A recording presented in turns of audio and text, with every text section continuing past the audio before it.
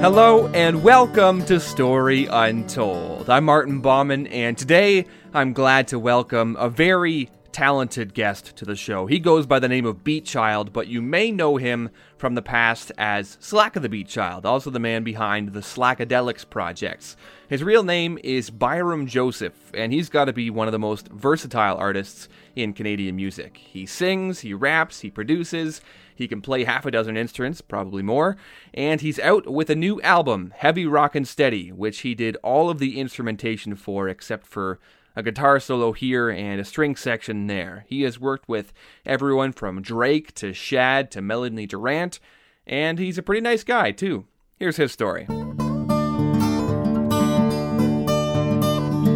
Heavy Rockin' Steady, out now. How does it feel to have this one out after a long time in the making? It feels good. It's kind of like, for me, it's like a personal accomplishment. And I think that's the most important thing. If it's well received, then that's just a bonus. But for me, I put in my mental, emotional, creative energy, 150% to try to create something that's going to, hopefully be around forever. Yeah. So it's kind of exhausting. It's kind of exhausting in that sense. So to finish it is like an accomplishment. And to me, it's just a good feeling. How are you in finishing a project? Are you able to let go, or are there parts of you that's listening back and saying, "Oh, I wish I could have done this more," or this part sounds a bit off? Are you able to just kind of put a bow on it? Yeah, no, I'm really big on completing things and making sure it feels whole. That's why it takes so long for me to release it, because I never want to be in a situation where I listen back and I regret a decision I make musically, because there is no kind of, I'm independent, There's no huge deadlines happening. So why would I rush my art? I think it's important to commit to certain things, but the overall recording composition, I'm definitely 150% sure of every element. We did an interview about 5 years ago. I was just looking back at it before we started talking, and you were just putting out Soul Movement Volume 2 at the time. Take me through the past 5 years then, from then until now. I guess I'm always writing. So I'm always writing music, whether it's for myself, for other artists. And I'm in a momentum now, which is nice, because I'm in momentum, and my kind of fan base, they're there and they're slowly growing. And so the past 5 years have been kind of a continuation of what I already started.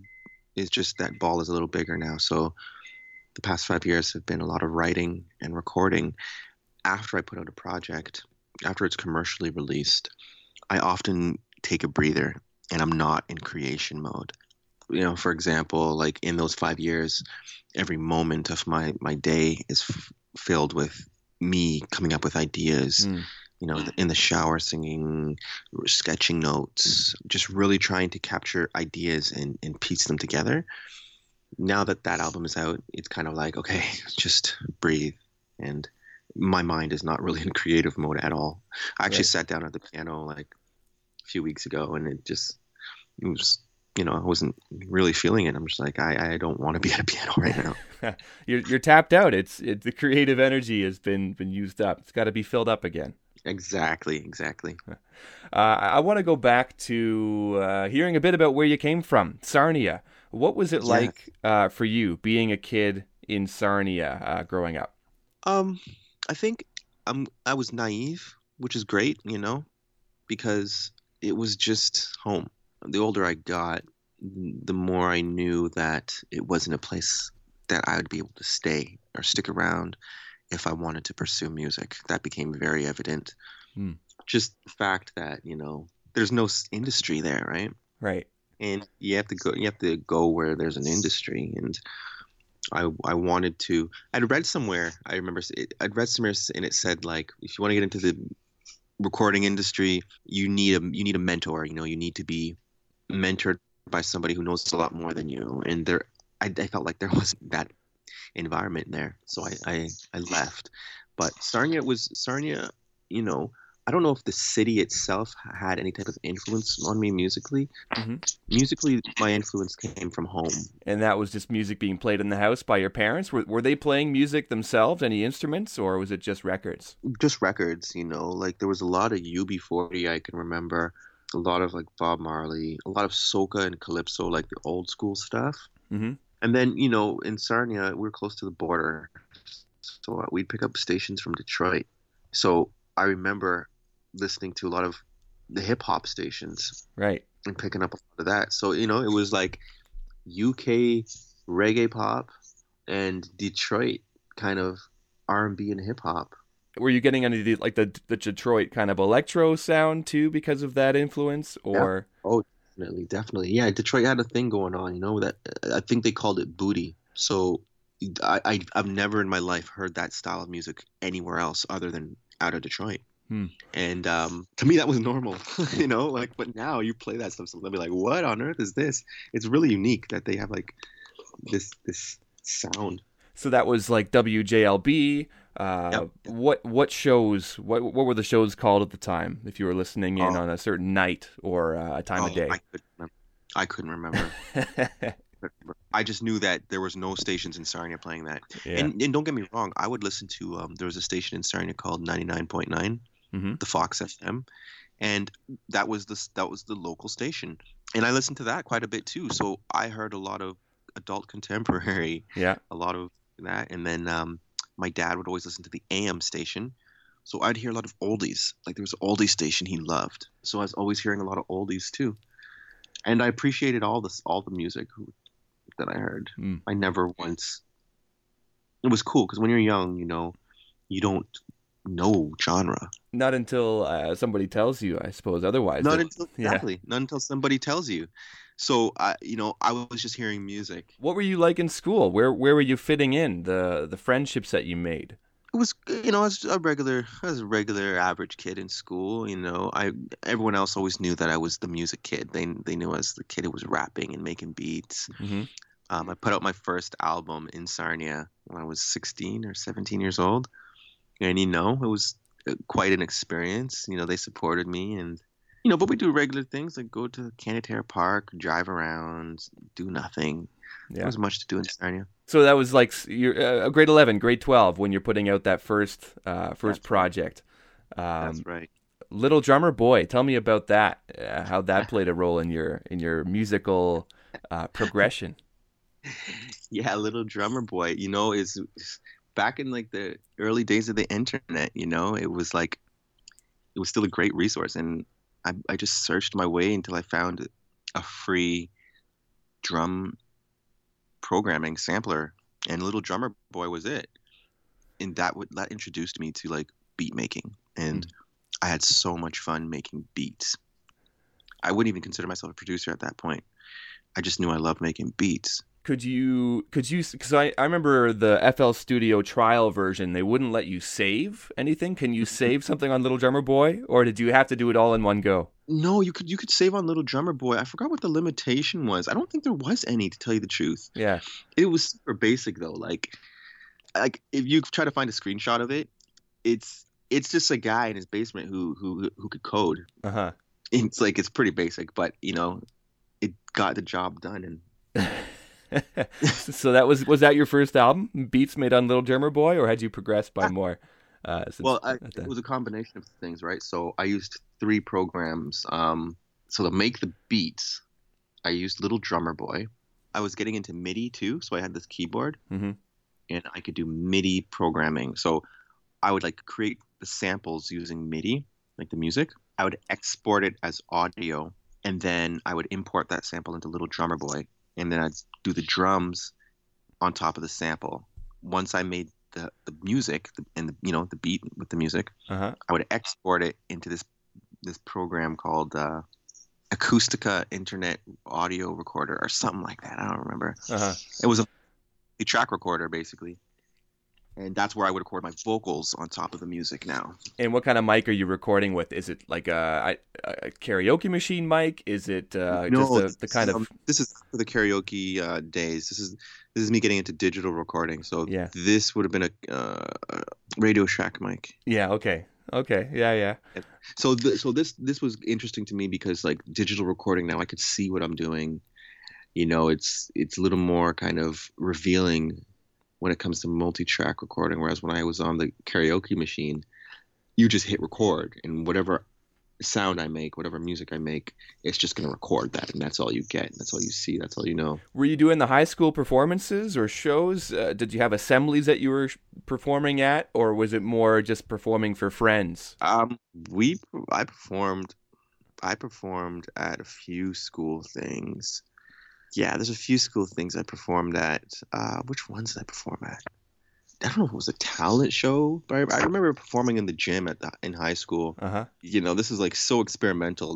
This is me like diving into this world of being a rap R&B artist. Right. So are you rapping or performing over the full track or just the instrumental? What'd you have? Instrumental.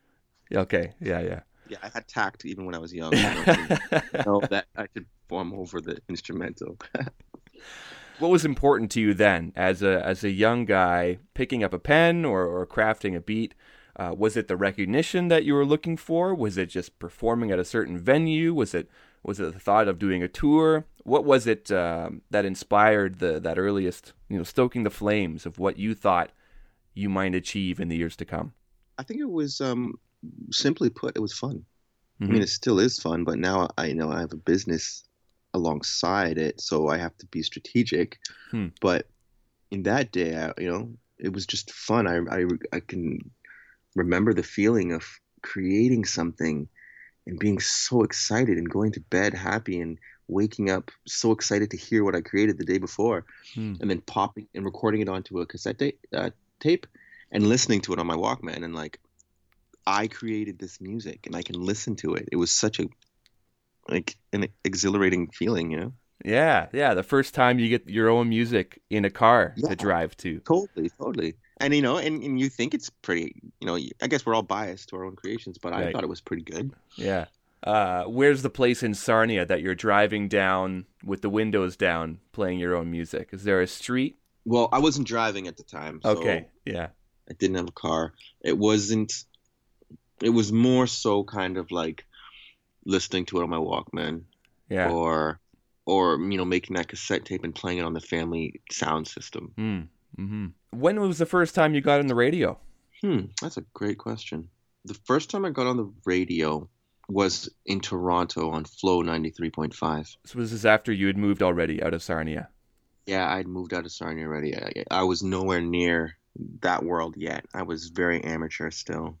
Even when I got my first airplay song, like I was still consider myself amateur at that time. Mm-hmm. But yeah, it was in Toronto, Flow 93.5, and it was a song I did with this artist named Arabesque. Mm-hmm. The song was called Mama Dig Me. I did the beat, and I think I sing background vocals on it too. What was that like? That was like amazing to me. It's just like, oh my goodness, I have a song on the radio, and that really, having a song on the radio really legitimizes you as an artist, even if you're not. Right. Even if you're not, Right. I mean, especially Flow too. Flow has a reputation, a legacy in Toronto of being there, being a station that you'd want to get played on, right? To get on there. Totally. And it really, I think that tune really helped my career. Before you moved to Toronto, there was a time period you were in architecture school. That was sort of where you were heading before ending up pursuing music. Tell me about that time in your life, the thoughts that were going through your head, where you thought your life was headed. I think it was, I don't know how to even describe that point in my life. I think it was depressing because I wasn't following, it sounds cliche, but I wasn't following kind of what I knew I should be following. But I was doing it. I was kind of just settling basically because I had nothing else seemed to be working. Yeah. So it's like, okay, what's the second best thing I can do? Okay, well, maybe I can get into the music industry if I pursue a really stable career in architecture, designing recording studios, and it still appeals to me, like studio design, but it's not really where my heart is. Yeah. So you were doing how far did you get down the road of architecture school? How many I did, semesters? I did one semester Yeah. until I was like, no. And you know what? It's like it was one of the instructors who told me to pursue what I wanted to pursue. We had to do this project and document the construction of a home from start to finish. Uh-huh. And you had to video it and do like post production and all that stuff. And everybody else in the program were like scratching their heads and making these really bad videos. And then our video was like banging. Like the production was great. I added music. It was just a really good product. And the teacher's like, why are you in architecture? Like you should be doing something else in media or Right. whatever. And I knew that I had a knack for, that kind of thing. So it was kind of like a great reminder, just like, yeah, why am I doing this? I need to just find a way. Were you good as an architecture student, or were they saying that like, architecture clearly isn't working out for you, but you seem pretty good at this? It's probably a bit of both. Yeah, I don't think I was, when it comes to like the math side of things, I always struggled.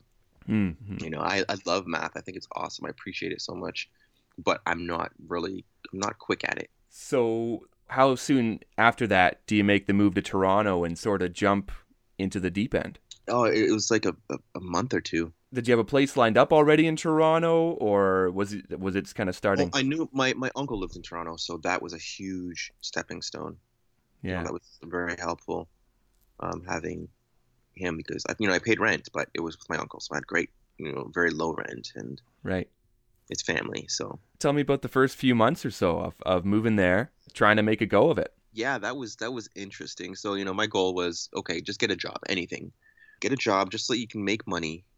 But alongside this, you're going to be looking for a recording studio. Look for a great recording studio and walk in there and basically tell them you're going to do anything they want. They don't have to pay me. I just want experience. That was my game plan to get into the industry.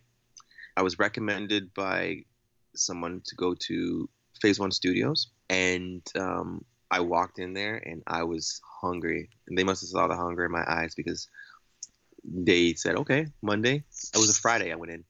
And they said, all right, Monday, show up. You can intern. You're going to be taking out garbage and cleaning studios. And I thought that was like freaking amazing. I was so excited. What recording sessions were you there for when you were interning at Phase One? What kind of things did you see, or what kind of people did you see coming in the doors? Oh, Phase One's like one of the, they close now, but it was one of the most celebrated studios in Canada. It's been around since the 70s, and so many people walk through that door, man. Like, it was kind of surreal, to tell you the truth. Anne Murray to Bono from U2, 50 Cent, Mos Def. Who else came through those doors? So many people, man. And of course, I was an intern, right, when a lot of these artists came through. So it was like I'd see them for a split second and end up bringing them coffee or whatever the case may be. But it was enough to inspire you, like it was really cool. So that was it. You were into Phase One. How long were you interning there for before kind of the next step in your career happens? Yeah, so I was there for like 3-4 months, and then I got hired. So I was a paid intern, which was awesome. And then I eventually worked my way up to assistant manager, and I was at Phase One for 4 years. And throughout that period of time, I opened up my own space. I had the opportunity to rent a space, and I jumped on it, and I built my own studio. And it's there where I met a lot of the local up and coming artists like Drake and Melanie Durant, and that's where I brought them to record pretty much what Soul Movement Volume 1 is. What was the street address in Toronto, or the sort of the layout of the studio? It was 16 Bimbrock in Scarborough. And you'd have to go down these stairs, this like extra long flight of stairs into the basement. And then, there was a lobby area, and then there was a dance studio that was run by some friends of mine, and my studio was to the left. And I had a booth, I had the main room, It was really cool. It was like a really cool spot. You had come from Sarnia, in a place where I talked about how there's not really the same kind of. It's not happening there. You're not finding a community where you feel like you're going to thrive musically.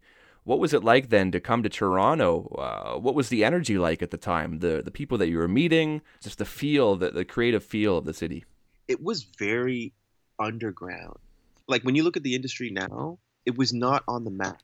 There were so many like artists everywhere, but it was still this kind of like untouched gem. And everyone from kind of that wave was just trying to find their sound. We were looking up to like the Socrates and the Cardinals. Those were the guys who kind of held the fort, and they've been doing it. So there was a lot of hunger with those projects. A lot, and we were all younger too, so we had more time, less responsibilities. So there's a lot of late night sessions, and just really going for it. What came first for you? That first soul movement or Art of Fresh? What was kind of the first big thing that you put together after moving to Toronto? It was soul movement, definitely. Yeah, soul movement. I had this vision. I had this vision of doing an album that would showcase me as a producer. That took a long time to create as well. But I think part of the process was tracking down artists and actually getting them in the studio. Yeah. It all like paid off in the end. I think it was a really wonderful experience, and it really reached like people. So that studio space you had in Scarborough, were you living there too, or was this a purely studio space? There was one period of time where I think it was. So I had the studio. I got married when I was 21, and it didn't last. It lasted like 6 months, and I was super depressed.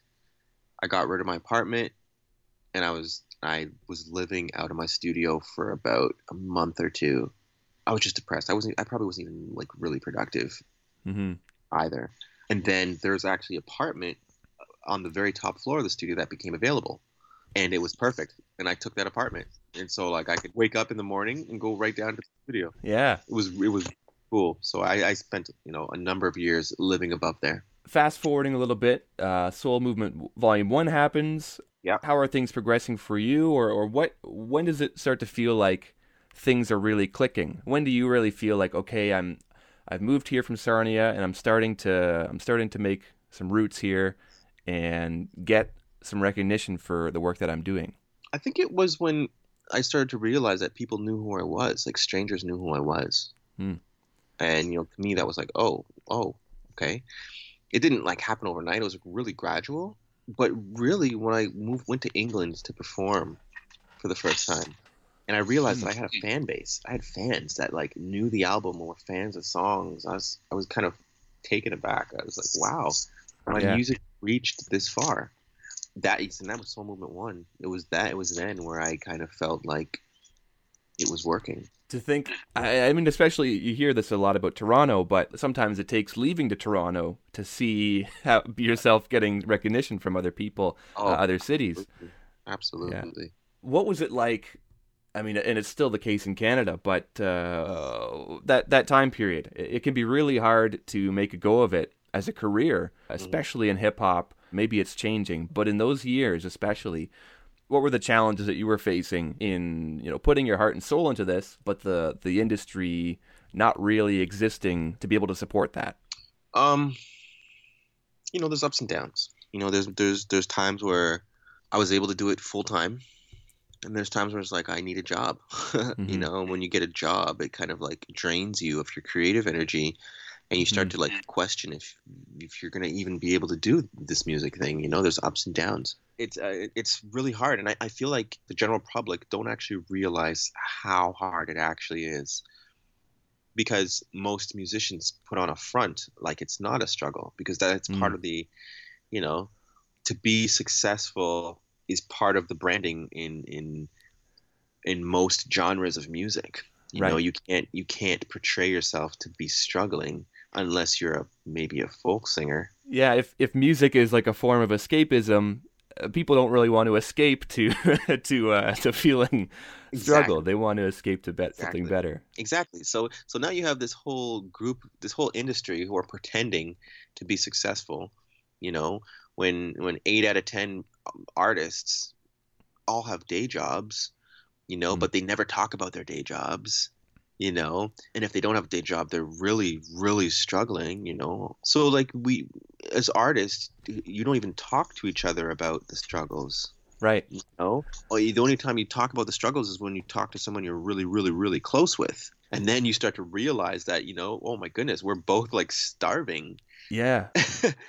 You confide in each other. And, there had been periods in time where, you know, I would be encouraging another artist to keep going and not to give up. Or they would be doing that to me.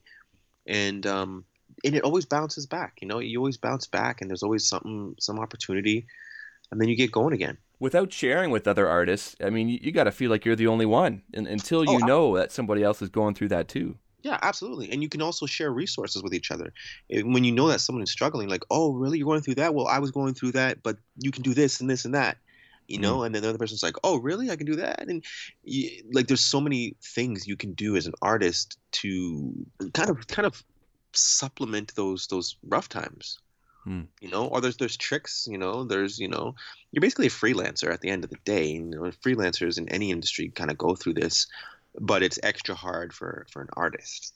Right. As you're going through this, was there a point when you realized that? Like, and by that I mean, as you're growing up, what you're hearing on the radio and what you're seeing if you're watching music videos is you're seeing hip hop portrayed one way. Is there a point when you realize, oh, nobody's, or only a very few number of guys are actually really making money doing this, and the rest are taking other jobs? Was there a crystal clear moment of realizing that, or? I think there was. I'd have to really think about it. I think it came down to like when you find out that it's like meeting your heroes. When you find out that certain people have jobs, right? And you're like, oh, he has a job. He needs a job. So then it starts to kind of hit you. It's just like, if I thought this particular artist who is successful in my eyes still needs a job, then it's a lot harder than I think it is. Right. Without naming anybody, Right. Yeah. Yeah. But you know what? It took a few years for that to actually become humbling more than anything, than it being a revelation. It became kind of a really important topic to me after I kind of matured as an artist and as a man, and it's something that is almost not frowned upon, but you're viewed, once that's revealed in the artist community, it's kind of like a measuring bar. And I think that we shouldn't have to hide that. I don't know why people are like so quick to hide that. I've been in writing sessions, or I've bumped into like artists at restaurants doing serving jobs, and they're all embarrassed that they see me. Mm-hmm. They're like, "Oh, busted." I'm like, it's really hard. Right. We have monthly bills. We don't get paid monthly as artists. But still there's this kind of stigma that you're not successful, quote unquote, whatever that is, if you have a day job. Right. Oh yeah. Human pride is it's a tough thing to quell. Yeah. Yeah. I can only speak for my growing up from Kitchener-Waterloo. I know what it's like to live in a city where Toronto is kind of seen as, just by sheer nature of moving to Toronto, it's almost seen as a success. I'm not sure if Sarnia is the same, where just to get out almost feels like you've succeeded in the first place. How often are you coming back to Sarnia, and then what is that like to be talking to your peers as they're asking you, how things are going for you in the music industry? Oh, I love going back to Sarnia because it's so peaceful, and you older I get, the more I appreciate the city. It's quite a unique city, and it's a thriving city. And when I go back, I often bump into old schoolmates. But I don't like talking about Toronto when I bump into them. Right. Because I never would want to give the impression that's just like I made it out, because I don't feel like I made it out. I went where I had to go. For some people, staying in Sarnia is the best thing they could have done for their life, you know? Like, I know a lot of guys who stayed there, they're working like in the plants and they're making like triple digit, you know, or six digit salaries. And, you know, they're enjoying life. So I didn't make it out. I just had to go where I had to go. When in your musical progression did Beat Child and the Slackadelics come along? Well, I guess first it was just the Slackadelics. But when did you start expressing that side of yourself? So I've always went by Slack of the Beat Child. After was it after Soul Movement? Yeah, I think it was after Soul Movement. An artist I collaborate with came into the studio and she looked at me and she said Slackadelic. And I looked at her and I said, I love that. I'm going to be using that somehow, some way, one day. And as I started to get more into live instruments and experiment more with kind of live instrumentation, I knew that I was onto something special that was different. And I wanted to separate that kind of sound from the Soul Movement sound. So I kind of coined that sound, the Slackadelics. Had the creative well sort of been tapped in the Slack of the Beat Child world? Like, were you just kind of running out of inspiration of doing that kind of music? Yeah, I was just getting I was getting bored. You know, even when I listened to the new Slackadelics album, Heavy Rock and Steady, I'm bored now. And I'm ready to, like, up it. I'm ready to up it. And that's how I was feeling after Soul Movement 1. I wanted to do something that challenged me more. So how much of an instrumentalist were you before Slackadelics came along? Were you already playing guitar? Were you already playing all of that? Yeah, I was already playing guitar, but it was all kind of under the soul realm. It was under the soul realm, and you know, I was listening to all types of music, and I remember listening to this mix CD, and it was a bunch of psychedelic rock, progressive rock, and I fell in love with it, and I wanted to, incorporate that into my music making. You know, music discovery, I think, is so important. Like, it's ear training. That's why I always love listening to just anything and everything. Okay, I want to ask you about a tweet of yours as well, and I don't even know when this one came from, so it might have been a while ago, but you tweeted before, if you've never lost your mind, you've never followed your heart. I don't know when I wrote that. But yeah, I agree with it. I think that the things that kind of drive us to insanity are the things that we're passionate about. And, you know, you think of the wisest minds that have ever, you know, walked the face of this earth. They were all like, they've all lost their minds, or they were all like borderline crazy, but they always pursued something that they were so passionate about.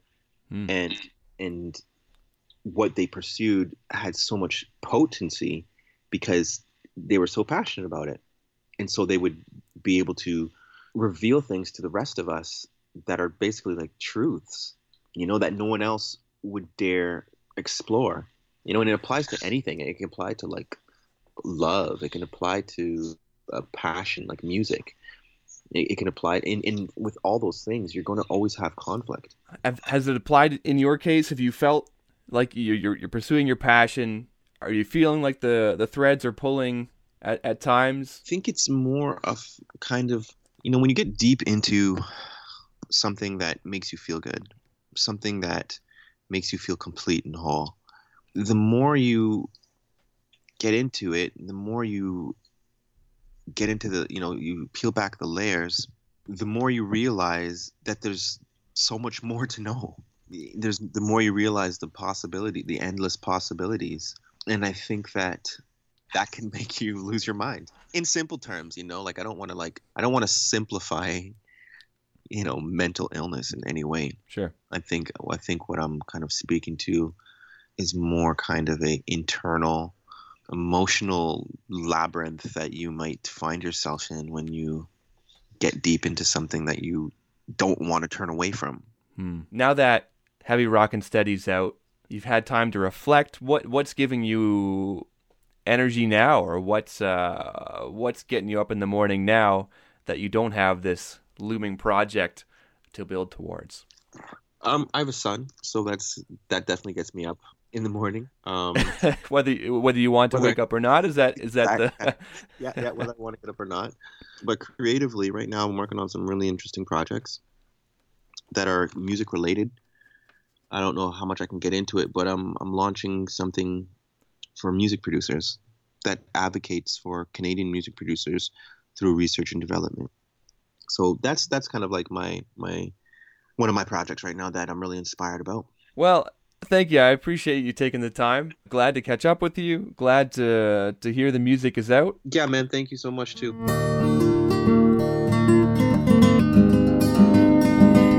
That's it for the show. Thanks for listening, and I hope you liked it. If you want to know more about Beatchild, you can check out his music. Start with the single, The Only Difference, with Justin Nizuka. If you enjoy the show, you can do me a favor and hit subscribe, leave a rating and a review. You can also keep in touch. Send me an email at storyuntoldpodcast@gmail.com, or follow along on Facebook at facebook.com/storyuntoldpodcast.